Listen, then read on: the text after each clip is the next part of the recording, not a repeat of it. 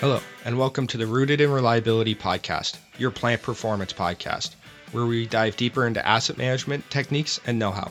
I'm your host, James Kovacevic, and I will be your guide to achieving industry best practice. The Rooted in Reliability podcast is here to provide you with the insights to improve plant performance and deliver bottom-line results to your organization.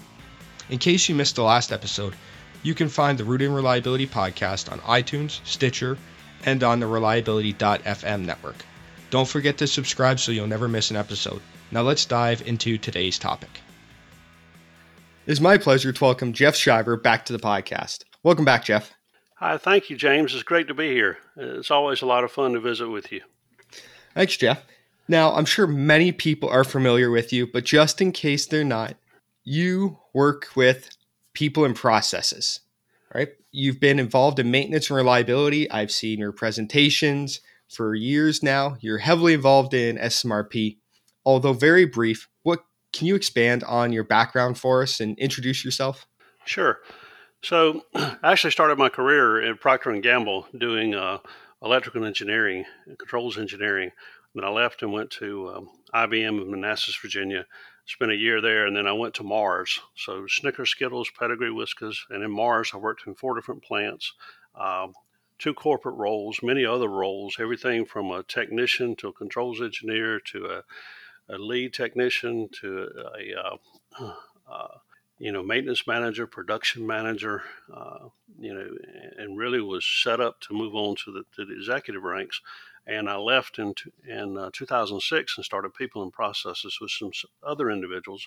And now I'm currently the sole owner of People and Processes, and we do work, much like you do, everywhere in the world, it seems like, is part of that. And, to your point, I just finished up my actually board of director role with SMRP in this past October. So, we're kind of working on a bunch of internal projects and also working with a lot of clients much deeper to help them become more successful in the maintenance and reliability practices. All right, excellent. And specifically around the planning and scheduling piece, how long have you been involved with the planning and scheduling piece, whether as a practitioner to now as a service provider?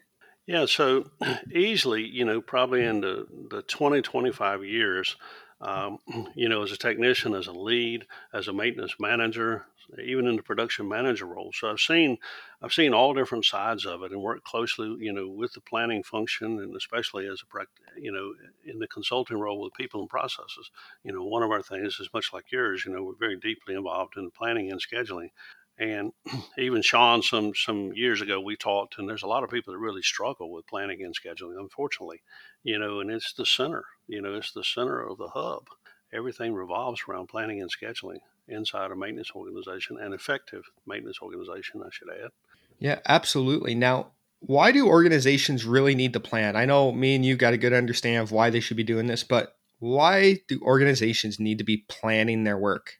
Well, what happens is many of the technicians go out and there's all these avoidable delays. We talk about it in terms of I don't have the right information to do the work, or I don't have the right parts and materials, or I don't have the time to do my job right.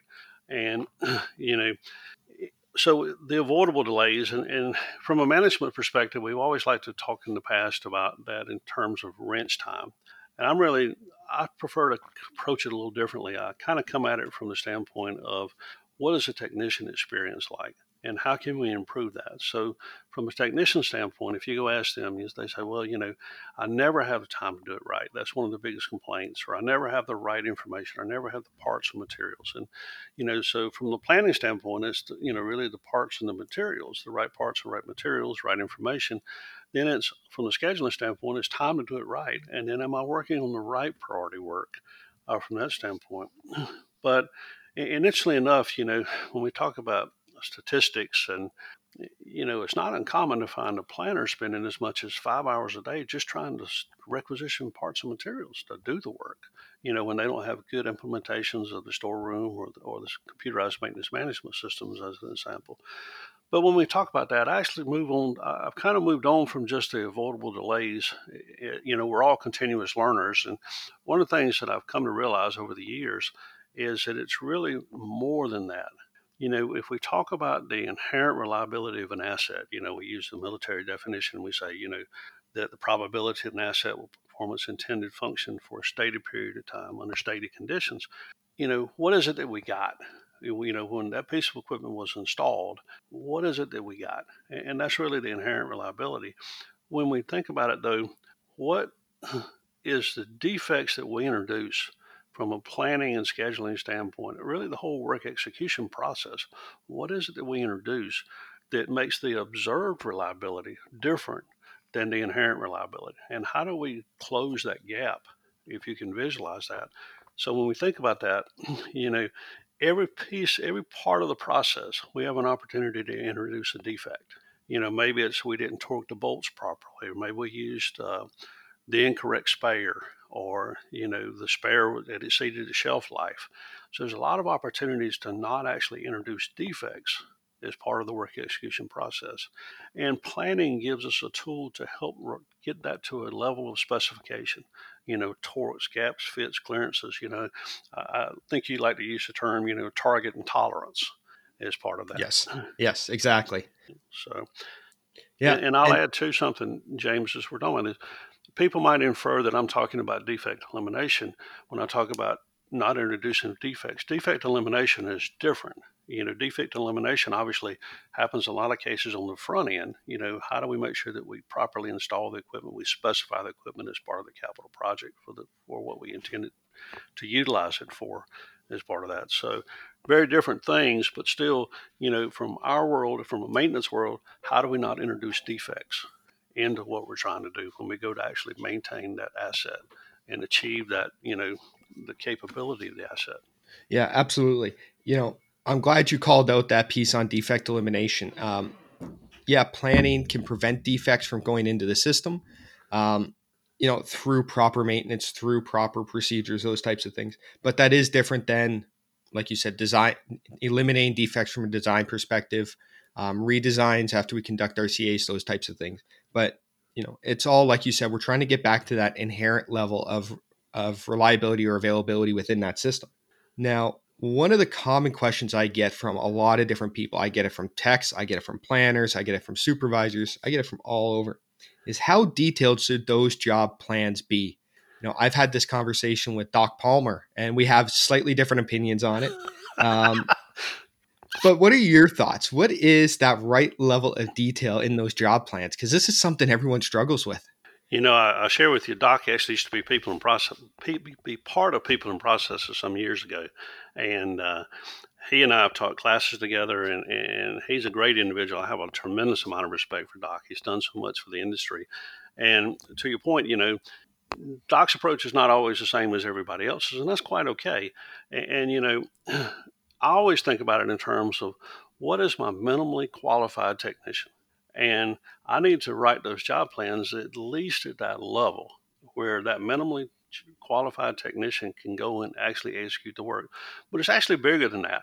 And, when we talk about this, Bob Williamson, my old friend Bob Williamson, used to be the editor for Maintenance Technology magazine, which is, transition on to other things. And as part of that, some years ago, he wrote an article, a series of articles actually around job plans. And he basically asked one question: if you can only pick one tool for reliability, what would it be? And his answer was standardized work. And so job plans provide standardized work. And my point with that is how do we write them to a level of specification? So, so that we can actually go out and we can achieve what we're trying to accomplish, and we don't, to the point we talked about before, we don't actually introduce defects. Things are done the same way every time. And it's critical because I remember one time at a chemical plant, I was actually doing a group, like two different sets of planning scheduling classes, and like 2.5 days and 2.5 days type thing. And they had, supervisors and planners, and they had aspiring technicians, and they wanted to move in those roles. And we're going through this process of talking about job plans. And one of the technicians jumps up and says, Jeff, hey, just tell me what you need me to do, not how to do it. And I'm like, wow, okay, this is great. So it leads into that conversation, and I actually didn't get far into the conversation before the other people in the room started speaking up, and they talked to that technician, and they said, you don't realize this, but, we always send somebody behind you to check on the work you do. because we want to make sure it's done to that level of specification. And I think back in terms of happened they made cyanide, which, they obviously had reasons to be concerned about that. If you drifted a cloud of cyanide across the city, then you know what happens with that. So anyway, it's really important that we do things in the same way. So if we have one technician goes out and he does it his way, we have another technician that goes out and does it their way, and then we have a failure. Which way caused the failure? When we're trying to go back and understand and learn, if we're a learning organization and learn from those failures, then it's really important that we do it the same ways. That way we can figure out what to fix and how to improve. And if everybody goes out and does it their own way, then we'll never be successful. As part of that. So again, realize that those job plans can be utilized as training tools as well. For new technicians, and we talk about all the retirements. And I think when we come through this period that we're in right now, I think we'll see an accelerated rate of retirements. Potentially, we may find that other people stay on longer because of the stock market decline or whatever, but that will eventually come back. And some people may be positioned and they said, okay, now's the time to go, as part of that. So, we're going to have even more, a greater influx of new resources that we have to teach and train and get to some level of qualification. So that job plan becomes a great tool to help you get to that point. Yeah, absolutely. And those are always good conversations. If you have two technicians doing the work differently, where did that defect come from? That has a tendency to highlight the issues with not having good job plans, like just tell me what you want me to do type thing. And I agree, there is a balance. We want to make sure that we provide those specifications to get that repeatable work, those type of things. But I also need to recognize that they have a certain skill set. And I find it's hard to strike that balance sometimes. Yeah, no, you're right. And as part of that, you know, I think back of one of our clients that manufactures latex rubber products, and they're situated around these refineries. And it's not in Houston, but it is in Texas, and is part of that. So they really struggle retaining people, and they know they're a feeder. So technicians with a minimal level of skills come in to the organization because that's what they can afford to hire. And they get up to a certain skill level and they go on and start to work for the refineries because they can make them a lot more money. And they understand that. So they train to a particular point. But when they bring people in, as a good example, their job plans are very detailed. And the reason is because they know that they're going to be bringing technicians in that don't have that minimum necessarily, that minimum level of skills that you would expect. And it's not that it's a free for all, don't misunderstand, but it's they're trying to say, how do we make sure that we use these tools to help us ensure that we have the reliability of the assets that we're seeking as part of that. And so it's an interesting conversation. Like you say, it varies, but it also, depends on the skills of the craft. And I've seen job plans that, have very few task steps, and they rely really heavily on the skills of the craft. But what happens when that technician is no longer there? I'm actually reminded of a different scenario at another chemical plant, and it was in a pump shop. And the technician, they had great experience with the pump shop up until a certain period of time, and then they started putting these. They would take the pumps out of shop, out of the storeroom that had been rebuilt, and they would go out and they wouldn't last any time. And they're like, "Well, what's happened?" So they started digging into the issues in the pump shop, and they had all these retirements. And all these new people had been brought into the pump shop, and that was their full-time job. They worked in the pump shop, but there was no mechanism to train them, to your point, to get up to that level of qualification. So they realized they had to go back and improve the specifications, on how they're doing the pump rebuilds, and as part of that. And they have one individual that was older, and he took the lead in writing those specifications and things. And one day he goes home, and he had a side business, and he goes home and he's working out of his garage and he hurts his back, and he never comes back. And then, there was this loss within the pump shop because now those new technicians were left to their own devices, and they didn't have good standards, good specifications. So again, it's a combination of both, James, I think.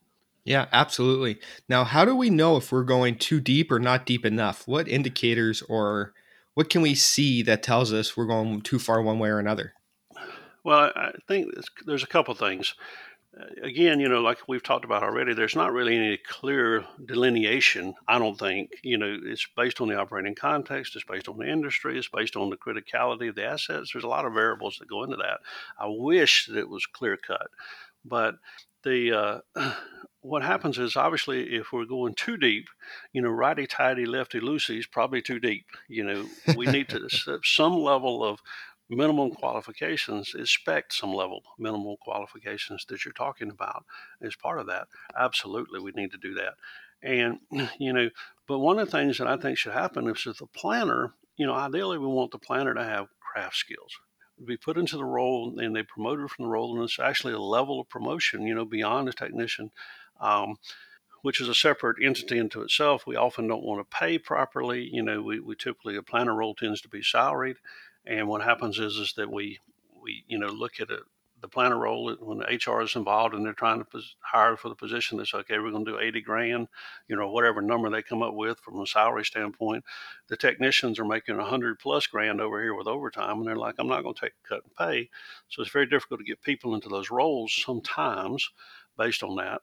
So the challenge is, but if the planner has technical skills and they've done the job, then they should understand, okay, this is a good balance. I was a craftsperson myself. I would be insulted if somebody put this on the thing, on the job plan, this level of detail, but again, and on the converse side of that, how do I know that I got too much detail? Well, you know, how do I know that I don't have enough detail? I can use my metrics. How much rework am I getting into? What kind of failures am I having? And I've seen organizations do that, actually be able to go back and leverage the metrics to track back in to understand, okay, actually we're introducing the defects because the plans aren't detailed enough. And, we talk about experiences. I had the case where we had gone into an organization and we had done maintenance and reliability practices, best practices, better practices, however you want to label them, training. And as part of that, we talked about job plans and level of detail and things. And then they actually hired another consulting group to come in and work with them on their planning side, which is quite okay. But then what happened is that group basically said, oh, well, you don't need all this detail in the job plans. And they went in and they just started deleting steps. Guess what? They had failures. And they went back and started looking, and they tied it back to the lack of detail in the job plans. So then they had to go back in and actually add back in that information back into the job plans to get back to that level of reliability that they were at previously. And it happens this was a data center, so it was critical they maintain the reliability of the assets. That's interesting how they can actually go back and tie that in. Because you're right, it's there to eliminate failures. It's there to eliminate defects or prevent defects from occurring. But we got to strike that right balance. I'm never going to tell a welder that go turn on the welding machine, right? I don't think I'd ever get to that level of detail. But, we want to give them those specifications, lay out what steps in what order, those types of things, I think is a good starting point. Yep. Now, you mentioned that, ideally our planners are people that have a technical background, a trade background. How do we deal with a planner who may have a strong background in one trade, but is planning for that trade in another trade? Maybe they're a mechanic, but they're also planning for pipe fitting. How do they really get to the right level of detail when they have an idea of it, but they haven't been in the field doing it? Yeah. And actually I have another story relative to that. It was at another chemical plant. They got a new technical director, and the technical director decided he would just mix things up. And I'm looking at him, I'm like, are you sure you want to do this? And what he decided he would do is he was going to swap the electrical planners for the mechanical planners. And I'm like, help me understand this. And so anyway, he did. And he messed with their pay. He did with a whole bunch of other stuff. So there was a whole bunch of dissension in the ranks, needless to say, because obviously if you want to get people upset, you go play them with their pay. And they went from hourly to salary plus comp plus overtime, and they did a whole bunch of things. But anyway, one of the things they did was exactly that. And I think it's important, first off, to realize there's this expectation from the technicians, because we have a planner, they're going to give them a perfect job plan. And there's this expectation from the planning side that we're going to rely on the craft skills of the technician, so we don't have to provide all this detail. The reality is there's a process for this, and so the focus of the planner should be to give that technician a head start, especially in the case of where I may not necessarily be an expert. Obviously you can't be experts in everything. I'm not an expert in piping, to use the example you gave. So I'm going to leverage the skills of the technician, and I'm going to ask. I'm going to have those conversations. Hey, what is it that you need? And the goal of the planner should be to give the technician a head start. Let me get the materials for you. Let me understand how long the job's going to take, so we can schedule it properly. Let me make sure I understand how many people are going to be required to do this work. And those are the three minimum basic things that we need to get the job started. If we know what the crafts are, we know what the hours are, then we can schedule it. And then if we can get the materials coming, then we've got the materials piece taken care of. And then we have to rely on the craft skills, but we also have to rely on the next piece of that, which is the job feedback. And we should have a job feedback process that feeds back into the planner so that they can improve that job plan over time. Because, and it comes back into, I always look at it, people say, well, that's a perfect job plan. I said, no, that's not, there's no such thing as a perfect job plan. There's always an opportunity to improve it. Maybe from the standpoint of we don't introduce additional defects, we have some level of specification, or, it's just, we figure out a better way to do the job, and how do we get consensus among the technicians that this is the better way, and then we build that in to the job plan. This podcast is brought to you by Eruditio. Be sure to check out Eruditio's IBL Blended Learning for Maintenance and Reliability Professionals. This SMRP accredited project-based curriculum will take you through all aspects of a maintenance and reliability program and provides you with all the tools you need to generate a 30 times return on investment for your organization and a set of credentials from the University of Tennessee for you. You can find out more at ibltraining.com. I think as we build these job plans, right, and we pull in those expertise, we manage some of those expectations you mentioned. We got to keep these job plans and evolve them over time. So what role does a job plan library play in providing that right level of detail? Is it used to, add stuff as we miss it? Do we ever take stuff out? How do we use that job plan library to, get that right level of detail in our plans? Yeah, I don't know what your experience is, but my experience is in many cases, most planning functions don't really have job plan libraries. They say they do, but the reality is they don't. And if you go and you dig under the covers, they'll tell you, "Hey, we've got them," and you start looking, and they actually don't have a job plan library. They've got the work order history, and they look up past work orders, and like, wait a minute, no, that's not a job plan. A job plan library is actually, you can think of it as a notebook with all these plans inside of it, and the goal is maintenance work is repetitive. We do this job today, we'll be back in, 6 months, 2 years doing the same work again. So how do we leverage that? And how do we leverage the skills? It may not be necessarily the same person doing the work. So how do we get those skills built into that job plan, and leverage that? So the job plan, as I said previously, there's no perfect plan, but what happens is the job plan library enables you to have reduced planning time. So by building out that job plan and having it, and you should have a job plan template, if you will, to start, and said, okay, this is our template. This is what we use across the organization. This is the way we approach job plans. And then, here's the things we should be looking for. So what are the PPE requirements? What are the lockout, tag out requirements? What are the, the task steps? What are the materials? And once we build that stuff in, and we can add to it as we go, then what happens is now it doesn't take me any time to plan that job. I know what materials are required. I know how long it's going to take, and I can average that. And some certain CMMSs actually do the averaging for you with some of that. And you can actually take that and say, okay, now, I just simply pull it out of my notebook, literally, out of the CMMS system, and say, okay, I need to order these parts. I need this seal, this bearing, whatever, and makes my job so much easier. We talked about it previously, but we talked about planners spend as much as 5 hours a day researching parts to requisition. You don't have to spend that 5 hours because all you do is pull it out. Here it is. Bam, bam, bam, bam. This is what I need, and you can pop it off and order it. And then the benefit too of having the job plan library is you may be planning a job that's similar but not quite the same. Well, you can leverage parts and pieces from that job plan library from an existing job plan to build it in. As a great example, laser alignment. You know, you have a laser alignment, you have a laser alignment procedure, the tolerances, expectations, things like that. And all you got to do is just pop that in, or have it as a separate plan and attach it. So there's different ways to do it. But I think one of the key things, too, that's really important is how you name your job plans. And number one, they need to be named for recall.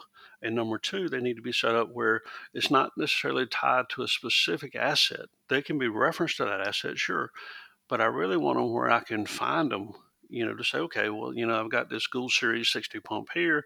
I've got this Gould Series 60 pump over here. I may have 20 different Gould Series 60 pumps, but the reality is I only want one job plan for those. I want one place that I can go update it, and it applies to all 20 of those assets, rather than having unique individual things. Because now, if I update one, obviously the other 19 didn't get updated. So that's, again, you've got to put some wisdom into how you approach your job plan library. But the benefits are huge because it allows you to simply leverage your existing work that you've done in the past to make it really easy to move forward, either through the requisition of parts or building new job plans, or simply saving you time by having the job plan or previously built. Yeah, I think you nailed a couple great points there. How they store those job plans, how they name them. That way they can search, they can use as references or templates for other pieces that are similar. Um, they don't have to redo all of that work for procurement. There's lots of huge benefits there. And I also think, getting that feedback, updating these is how we ultimately arrive at that right level of detail in the job plan. It's an iterative process. You mentioned it earlier that we'll never have a perfect job plan. So we're constantly evolving, constantly improving these things, and the job plan library allows us to do that. Now, yeah, and I couldn't agree more. It's really important that we do leverage the job plans, and that's one of the things, as we talked about. I really don't find a lot of organizations that have really detailed job plans. I was in one not too long ago, and the individual was actually setting up a corporate, prototype, if you will, to leverage and carry across the rest of the organization. And I asked him, I said, how many job plans you've developed? You've been in the role for 3 months now. And he said, one. And I'm like, wow, we got to roll up our sleeves and get started then, as part of that, because there's just so much opportunity to make things better. yeah, absolutely. You got to start developing these things, get them out there, get them tested, get feedback, update them, and like you said, we got to look at which ones are going to scale better for us. So if we have 60 of these pumps within the facility, that might be a good asset to start with because we can leverage it across all these different assets.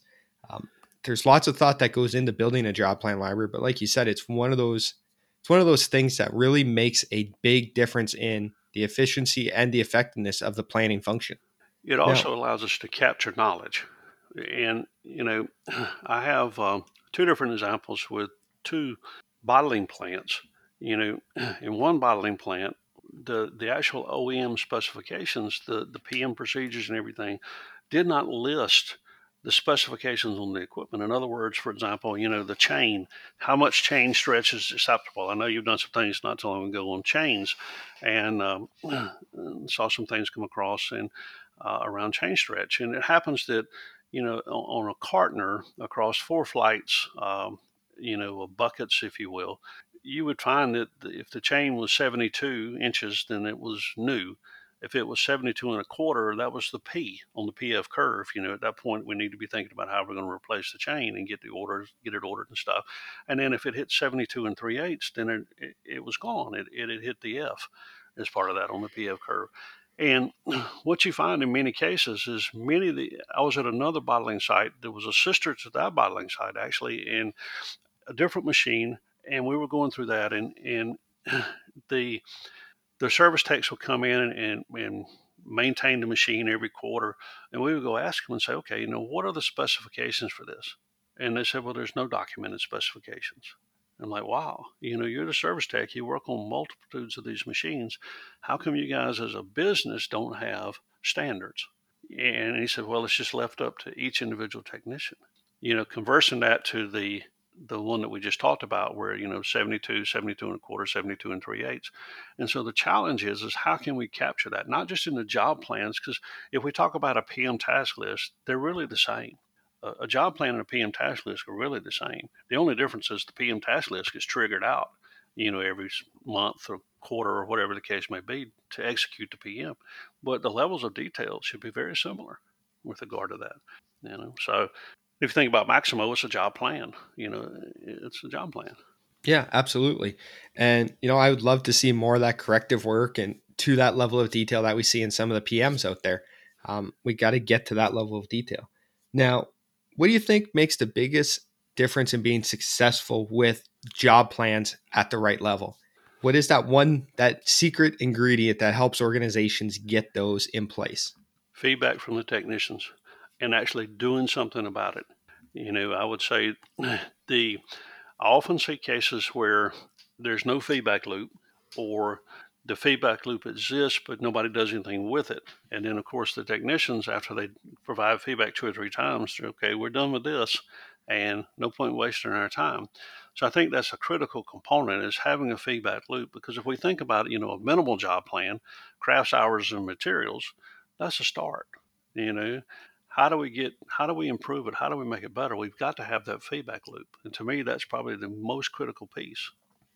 I'm glad you emphasized do something with it. I don't know how many times I've seen a stack 1 or 2 feet high on a planner's desk of marked up job plans that he or she has not gone through and actually used the feedback for yet. Yep. Yep. And it's a the shame. text, it's an absolute shame. And when the techs get a PM or a corrective work order, again, it's got the same issues that they've marked up 2 or 3 times. Guess what? They're no longer giving you any feedback. That's right. And some of that also has to do with the relationship, between management and the technicians, and how they've approached things. And, at the end of the day, how do we have a partnership? And I think about it, we put all the GPS screens up on the windshield, and we think about different functions and different roles and responsibilities. And the question at the end of the day is, are we all headed in the same direction? Yeah, absolutely. We all have to be moving in that right direction, have that good relationship. Now, if you had a magic wand, what is the one thing you would change in that typical planning process?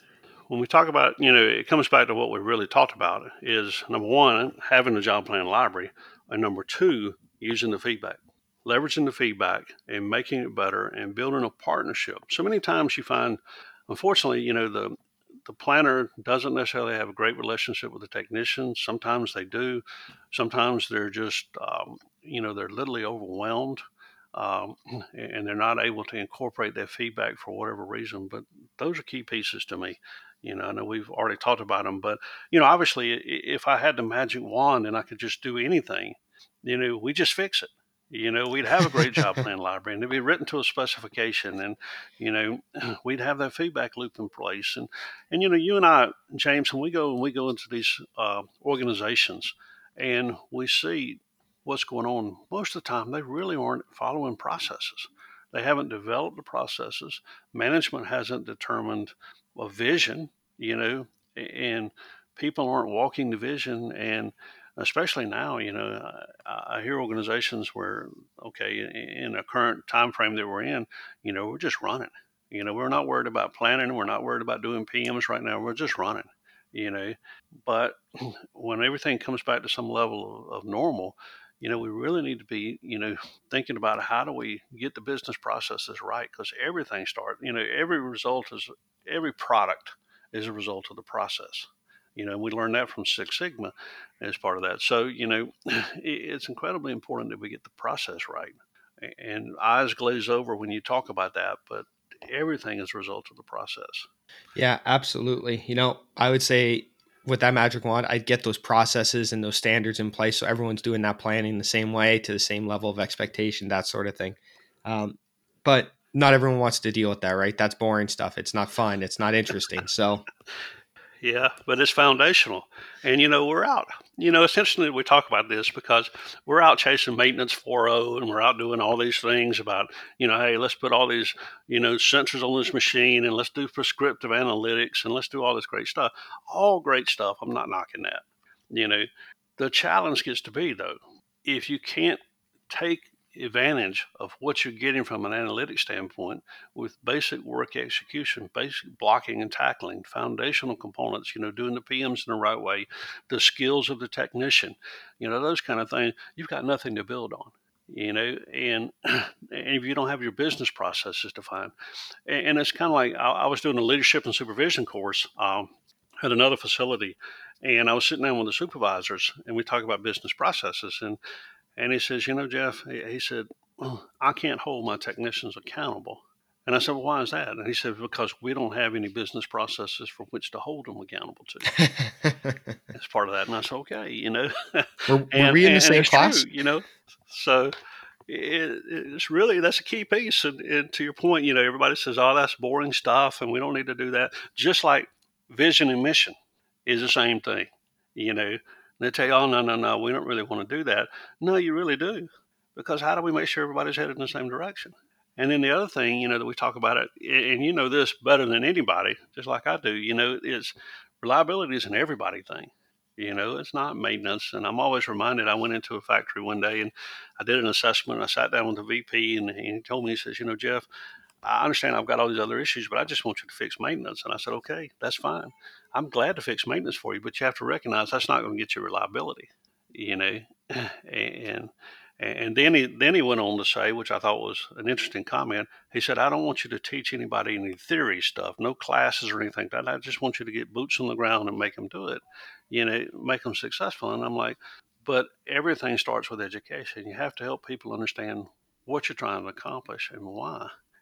So that's really the first step, is to help people, understand what it is, so, and it wasn't successful until they decided to do that.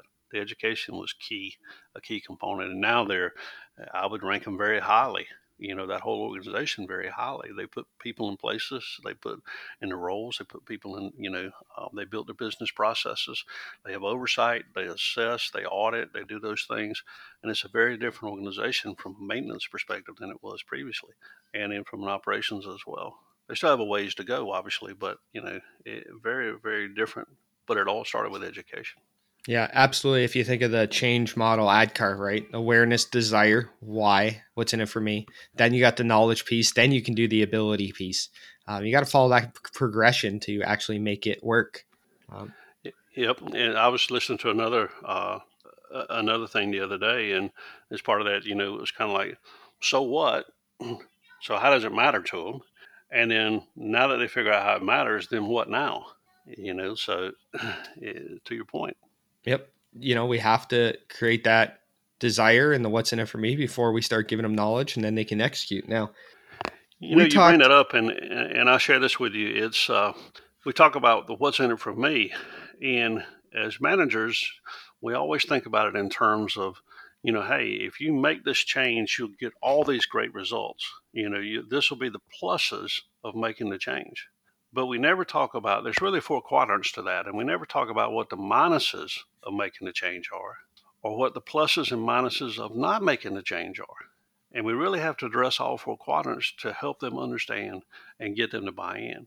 Because it's not just about, okay, well, if you go do this, you get this. But by doing that, they may give up something that's more important to them at the end of the day. And so they're resistant to change. Absolutely. You definitely have to consider those downsides or those risks of the change. Now, Yep. we've talked tremendously about job plans, but what is the one thing you want our listeners to take away from the conversation today that they can go do differently tomorrow? Take action. Take action. You know, yeah, it's to talk about it is a dream. You know, to take action gives you an opportunity to figure out what works and what doesn't. And so the key thing, you can go chase all these things at the end of the day, but pick something and just do it. Just freaking do it. You know, take a step. And it might be the wrong step. That's okay. You know, you learn from that. And but without action, it's meaningless. Without action is meaningless. So just take a step. Do something. Yeah, take that, like you said, that first step, whether it's setting up the job plan library, establishing what level of detail is required in the job plans. Take that first step and just keep moving. I Build a think that's job plan critical. template if you don't have one. You know, Exactly. do something. Do something meaningful. Make it work. One step. Every journey starts with a single step, as you say. Yep, absolutely. Well, Jeff, I want to thank you for taking the time to talk to us today about job plans. But before we go, where can people find out more about you, people and processes, all those great things? I normally ask about conferences, but I know that's kind of up in the air at the moment. So where can people find out more about you, get in touch with you, that type of stuff? Well, obviously, they can go to the People and Processes website, peopleandprocesses.com, and then they can find me on LinkedIn, probably the easiest way, or they can reach out to me via email at jshiver@peopleandprocesses.com. So those would be the simplest ways to do it. As you said, we typically, both of us, speak at conferences all the time, but we're not doing those for the short term. No, unfortunately not. All right, excellent. I will make sure to put links to all those in the show notes. But one last question I always like to ask, what are your go-to resources? Is there something on peopleandprocesses.com that may help them with this topic? Is there a book? Is there an article? What's a couple of go-to resources for job planning and the level of detail in the job plans? There's actually several. And obviously, there's on both our websites, People and Processes and your websites and the resources. For me specifically, there's like 60 videos on YouTube at the People and Processes channel and also at Jeff Shiver, my personal channel. There's some resources there. There's the Ask Jeff blog at plantservices.com. I haven't been active on that. Tom Wilkes is working on me pretty hot and heavy to get back active on that. But anyway, there's a lot of things around planning and scheduling there.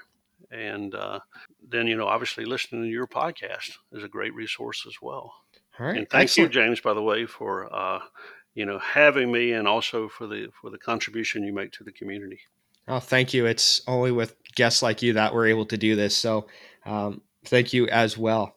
And I'll make sure to put links to all these resources on the show notes as well so people can easily find them. Well, Jeff, thank you for your time. I truly enjoyed the conversation today. Likewise, and I always enjoy speaking with you. It's a pleasure, and I look forward to seeing you as our paths cross. Hopefully, we'll get the conference circuit back going again, before too much longer, and at least by October anyway, and we'll see each other at SMRP, if not sooner. Excellent. I would like to thank you for listening and remind you that you can always find out more on maintenance, reliability, and asset management at www.iridicio.com and by following our blog. The Rooted in Reliability podcast is a proud member of the Reliability.fm network.